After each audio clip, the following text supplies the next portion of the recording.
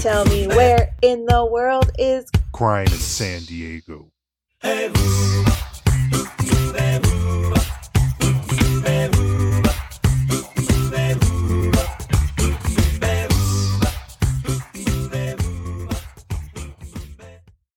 Welcome back to Where in the World is Crime in San Diego?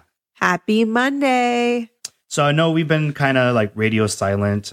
We took some time away from social media. One, I got sick and I felt like I got sick for like 3 weeks. My voice was really super raspy. Even right now, it's kind of a little raspy, but I did go to the Seals game last night. So that's probably a little bit of it. Indoor lacrosse, San Diego indoor lacrosse. If you don't like lacrosse, check it out. I mean, it's worth a check. And then also, Angie, you got sick too. Yeah, we've been playing the tag back and forth, so my voice is also not what it normally sounds like. I apologize. Yeah, so it's literally been, I think the last time we talked to you guys was almost a month ago, and we had our story that dealt with the it was like a murder-suicide. Yeah. In San Isidro downtown area. Yeah. And that's where we left off. And since then, a lot has happened, and I hope you guys had a good Thanksgiving, and we're back, and Christmas is right around the corner. So, yep. But we have a new episode this week, finally. And I took the liberty of doing this episode from you, Angie, because I think I always like having you, like your point of view, your first reaction. I think also for our listeners. So I am taking the reins. All right. I'm excited for this. So here we go. First things first, episode is called Terror on the Streets. Our sources are NBC 7, Fox 5, CBS 8, ABC 10, San Diego Union Tribune, Times of San Diego, and then San Diego SDnews.com. Okay. Disclaimer for the week is mental health, homelessness, murder, and then fire, combustion. Arson. Not arson, self-inflicted, or not self-inflicted, but purposely inflicted fire wounds. If that makes sense. Okay. Okay. So we're going to start off by giving you the name of the person that we're going to talk about today. And we're going to talk about John David Guerrero. And this takes place in 2016. And it's July 2016. Now, in San Diego, this was a really intense, crazy time. And we're going to start in July 3rd. And it's about 8 a.m. in the morning. And there is a homeless man who is under Morena Boulevard, right there in Mission Bay Park. Or by SeaWorld, for anybody that's kind of... Yeah, over there, Mission Bay, Belmont Park, that kind of area. And he's on fire. And so, police come by, firefighters come by, they try their best to save this homeless man. And unfortunately, he dies. But also, on top of being, burned, he had wounds. There were what's called rail spikes. So if you go on the railroad tracks, like these are the spikes that hold the boards of the railroad tracks together in place so it doesn't move across or doesn't move out of place. So they're pretty long. They're like 1.5 feet, 2 feet long. So he had those kind of injuries to his body on top of being burned. So it's very strange. It looks like it was purposely done, so he was attacked before he was burned. He was attacked before he was burned. Through investigation, with the coroner's report, it was confirmed that he died before being burned alive. Okay. Burned after being deceased.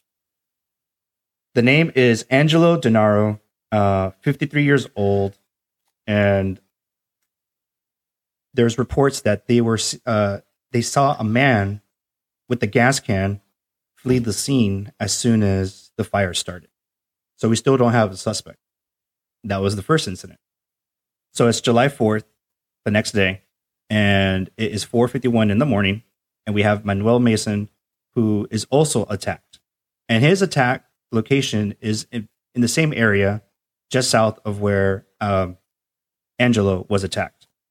Same situation, beaten, spikes, and also burned. But he survives.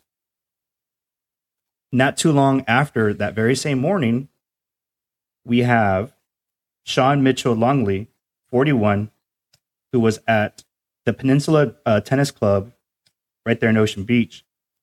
He was found dead. Also beaten with the rail spikes. Since these guys were all homeless, it was very difficult to try to find some information on them. But with Sean Mitchell, I was able to find that he had just arrived in San Diego 3 days prior to July 4th. You know, he was a resident of San Diego. He moved away and he moved back. But he was homeless. He was trying to, you know, like he felt like this was home for him. And unfortunately, he passed away before he can even, you know, restart his life, which is very heartbreaking. Witnesses say that Sean had his skull crushed by a rock and that the spikes went through his eyes, which is very brutal. So there was a lot of hate towards.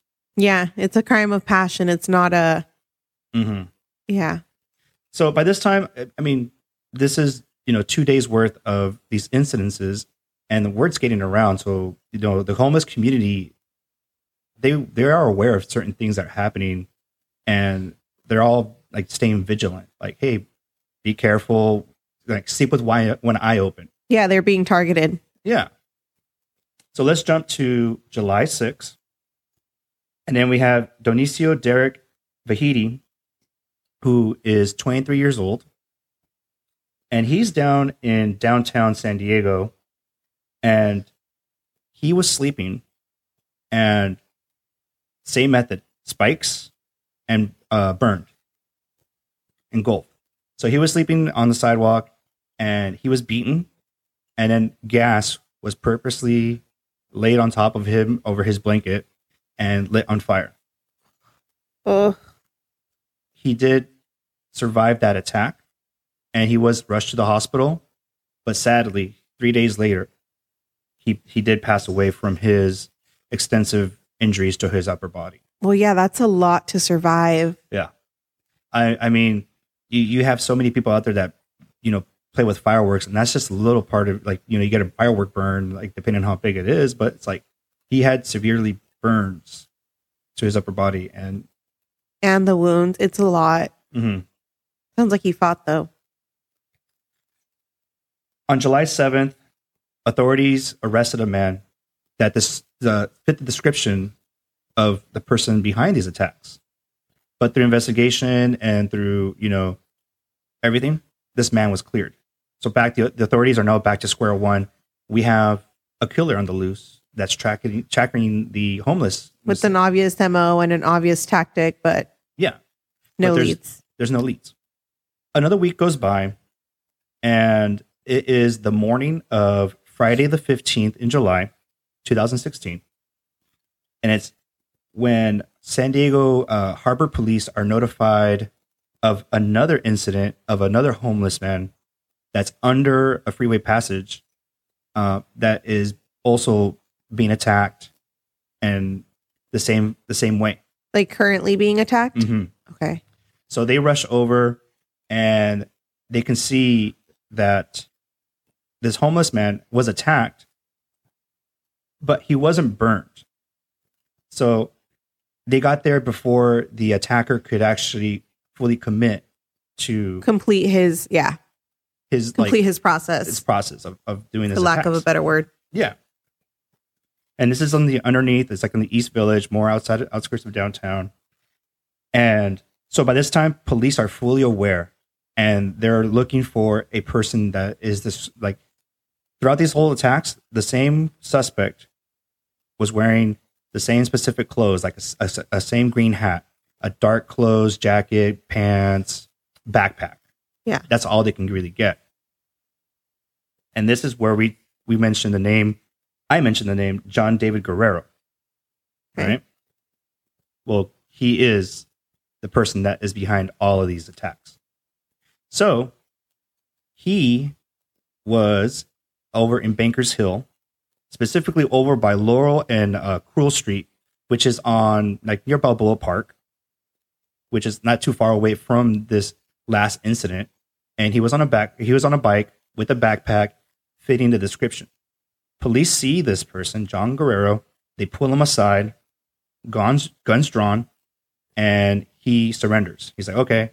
He's like, let me see your backpack. And in his backpack is clear evidence that he is the primary suspect.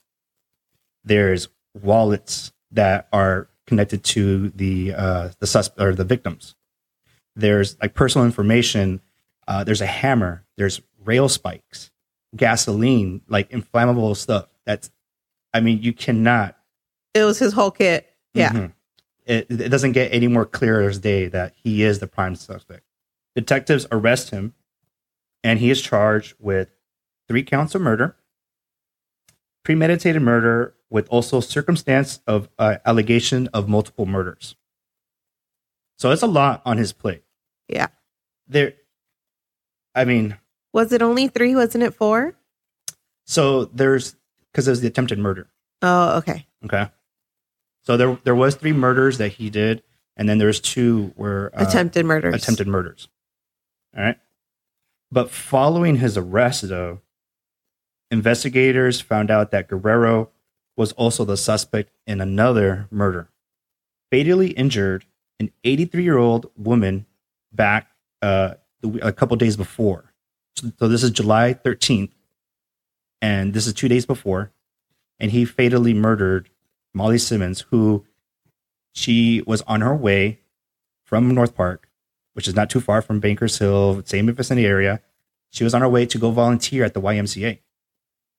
And she was murdered in the back alley of her street. Oh, shoot. She was bludgeoned from behind and just left to die.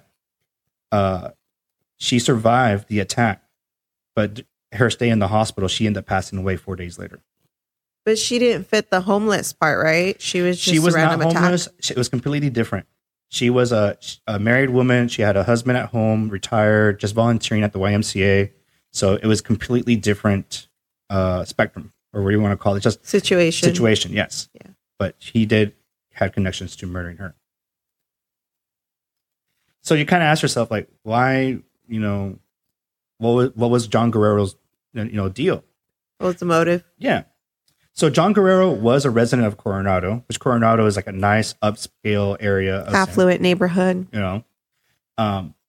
But through information, I found out that he was staying at something that's called like the alphaproject.org, which is low income housing for, people that are homeless or have like mental health issues. And this is where John Guerrero comes in. Through his young years, he had a bunch of mental health issues. His mom was trying to push to like get him psychiatric help. And even though the help was there, it wasn't enough. So he was still struggling. From 1998 to 2016, he had multiple occurrences with the laws, from burglary to, attacks and those kind of lines. So it's something that was always there, but he never did fully commit murder to the summer, which is really tragic. It's like we always talk about, if you see something, say something. Right. But even then, like there was also other things that connected him to, like, even February of 2016, there was another attack that he did before that. So people started coming forward with that. So I forgot to mention that in February of 2016, he also had another attack on top of whatever. But that person survived? That person did survive. Talking about Angelo Denaro, the first victim, he was a regular at a gas station.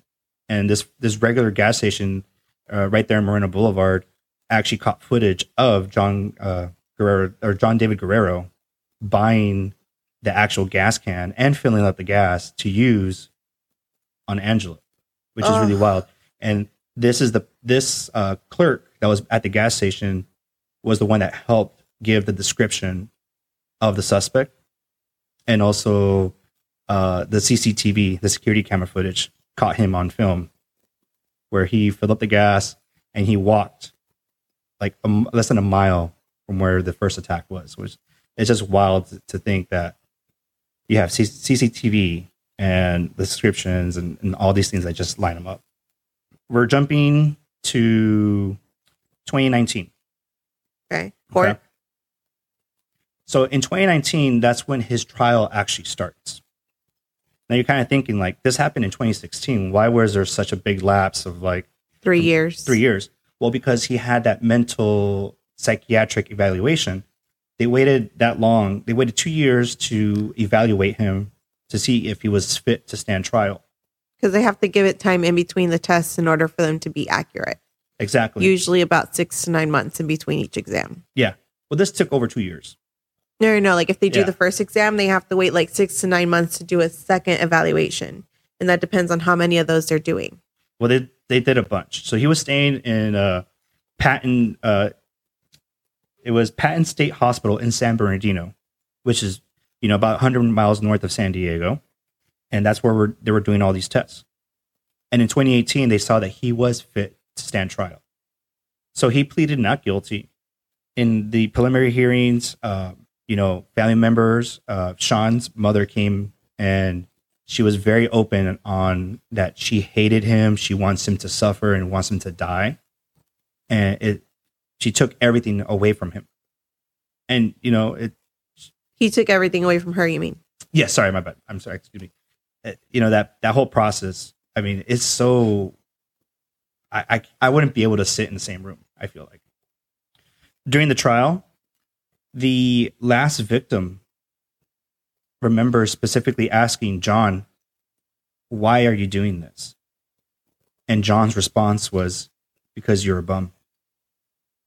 And it's so cold. It just makes your jaw drop that he's like, oh, just because you're a bum, you deserve That discriminatory mindset. Yeah. Yeah. So we jump to January 27th of 2020, 2 months before the pandemic hits. John changes his plea deal and he pleads guilty. After 4 years, almost 4 years of this ongoing, back and forth wild goose chase, he pleads guilty. And it's not until January 12th of 21 that the judge gives the sentencing. Obviously, COVID hit, so everything was like Delayed super everything, delayed, yeah. and that's the reason why it took so long. At least he saved the family from the trial, though. He did. He really did. And I mean, it's still, 4 years is still a very long time to get justice, Oh, it is. but it is extremely painful to even just go through. So the judge sentenced John Guerrero. At this time in 21, he was 43. So now we're in almost 24. So he's almost 45 or 40. Yeah, 45. And he got 4 consecutive life sentences without parole, plus an additional 143 years in prison. So, like, never coming out. He's never coming out. And I couldn't find where he's currently at. I would assume that he's still at the Patton State facility in San Bernardino. But I specifically remember watching these stories on TV and saying like, oh my gosh, like sometimes walking the streets of San Diego, as much as we say that it's America's finest city, it has crime. And, you look at it more than ever nowadays, like there's so many homeless people out in the streets that you really do have to worry about what's around your surroundings. Well, it also shows you that the whole stereotype or mindset is that like homeless people are the ones that are a danger to us. But realistically, they're just people that are going through a rough time. And when we went on Steve Weiler's podcast, we talked about the increase in homeless population and how it's changed like tourism and the effect it's had on the city. And I think this is a great example of seeing that there's two sides to that story. No, and you're absolutely right. And it really is. Not every homeless person is a bad person. Like I said, they're going through a rough time, rough patch. I mean, I wouldn't even be able to know how to handle myself if I became homeless. I think a lot of us would end up in that position. Yeah. And it's still very difficult to even think of. But to know that, you're homeless and your chips are down, and then you have someone that purposely comes and attacks you And because hunting you're you just because of your situation. It's rough. After John Guerrero got captured, the San Diego Chief Police was like, we can sleep easier at night knowing that this person is off the streets. Yeah. Because like you looked at the videos or the newsreels, and they would talk to the homeless people, and they're like, I'm sleeping with a pocket knife. I'm sleeping with something out my hand and keeping one eye open. They're probably not even sleeping though, because they're so terrified of somebody coming to attack them. Yeah. So. And it seems like his whole like killing spree like intensified so quickly from like the 3rd to what was it, the 16th? Oh yeah, from the third, the 4th, and into the 6th, and then the 13th because of Molly, and then the 15th was the final one. But so if they hadn't caught him, can you imagine how many more he would have done in just that month alone? Like he was on a mission to eliminate. Well, and then on top of that, like the 15th, it was early morning. Well, yeah, because that's the times where nobody's expecting it. 4 in the morning, 3 in the morning. Yeah, and it's just wild how they caught him, because they were. I mean, as much as police profiling is sometimes bad, they were giving us a description and it matched him. And thankfully, they caught the right guy. So, paying our respects to the terror on the streets. We have Sean. We have Dionisio. He also like going by Derek, actually, too. And then, what was that? Angelo and Molly for their untimely deaths. We now have our SBS of the week. Small Business Spotlight. So, unfortunately, we don't have a small business to really give you guys, because we haven't really gone out nowhere. Honestly, like we've been staying home and having cooked meals and, trying to not spread whatever we have in our house. Yeah. But I did have the idea of wanting to share our previous SBSs now that we're in Christmas season and ordering last minute Christmas gifts if anybody else is like me. So I am going to share all of our previous SBSs or the vendors that we have that do Christmas gifts so that you guys can try to hopefully find the perfect gift and support a small business. Yeah, because we have a lot. Honestly, we have a lot. And if you have someone to mention, send it our way. And just so you know, we are working on some exciting stuff for 2024. So we weren't completely away from the podcast. We were just doing behind the scenes stuff. So hopefully we can start to share some of that news in the coming year. And yeah, we're really excited. And thank you for following, sharing, commenting, DMing, all of it. Even though we were out, we were still getting correspondence, and that was amazing. Yeah. So thank you. I know it's still cool that like people are kind of checking on us. It's like, are you guys still alive? It's like, yes, we're still alive. Yes, we're still here. I promise. I'm sorry. But no, it's great and much appreciated always. And yes, make sure to tune in every Monday for your next dose of Where in the World is Crime in San Diego. Till then, catch us on the next case. And in case we don't see you, good morning, good afternoon, good evening, and good night.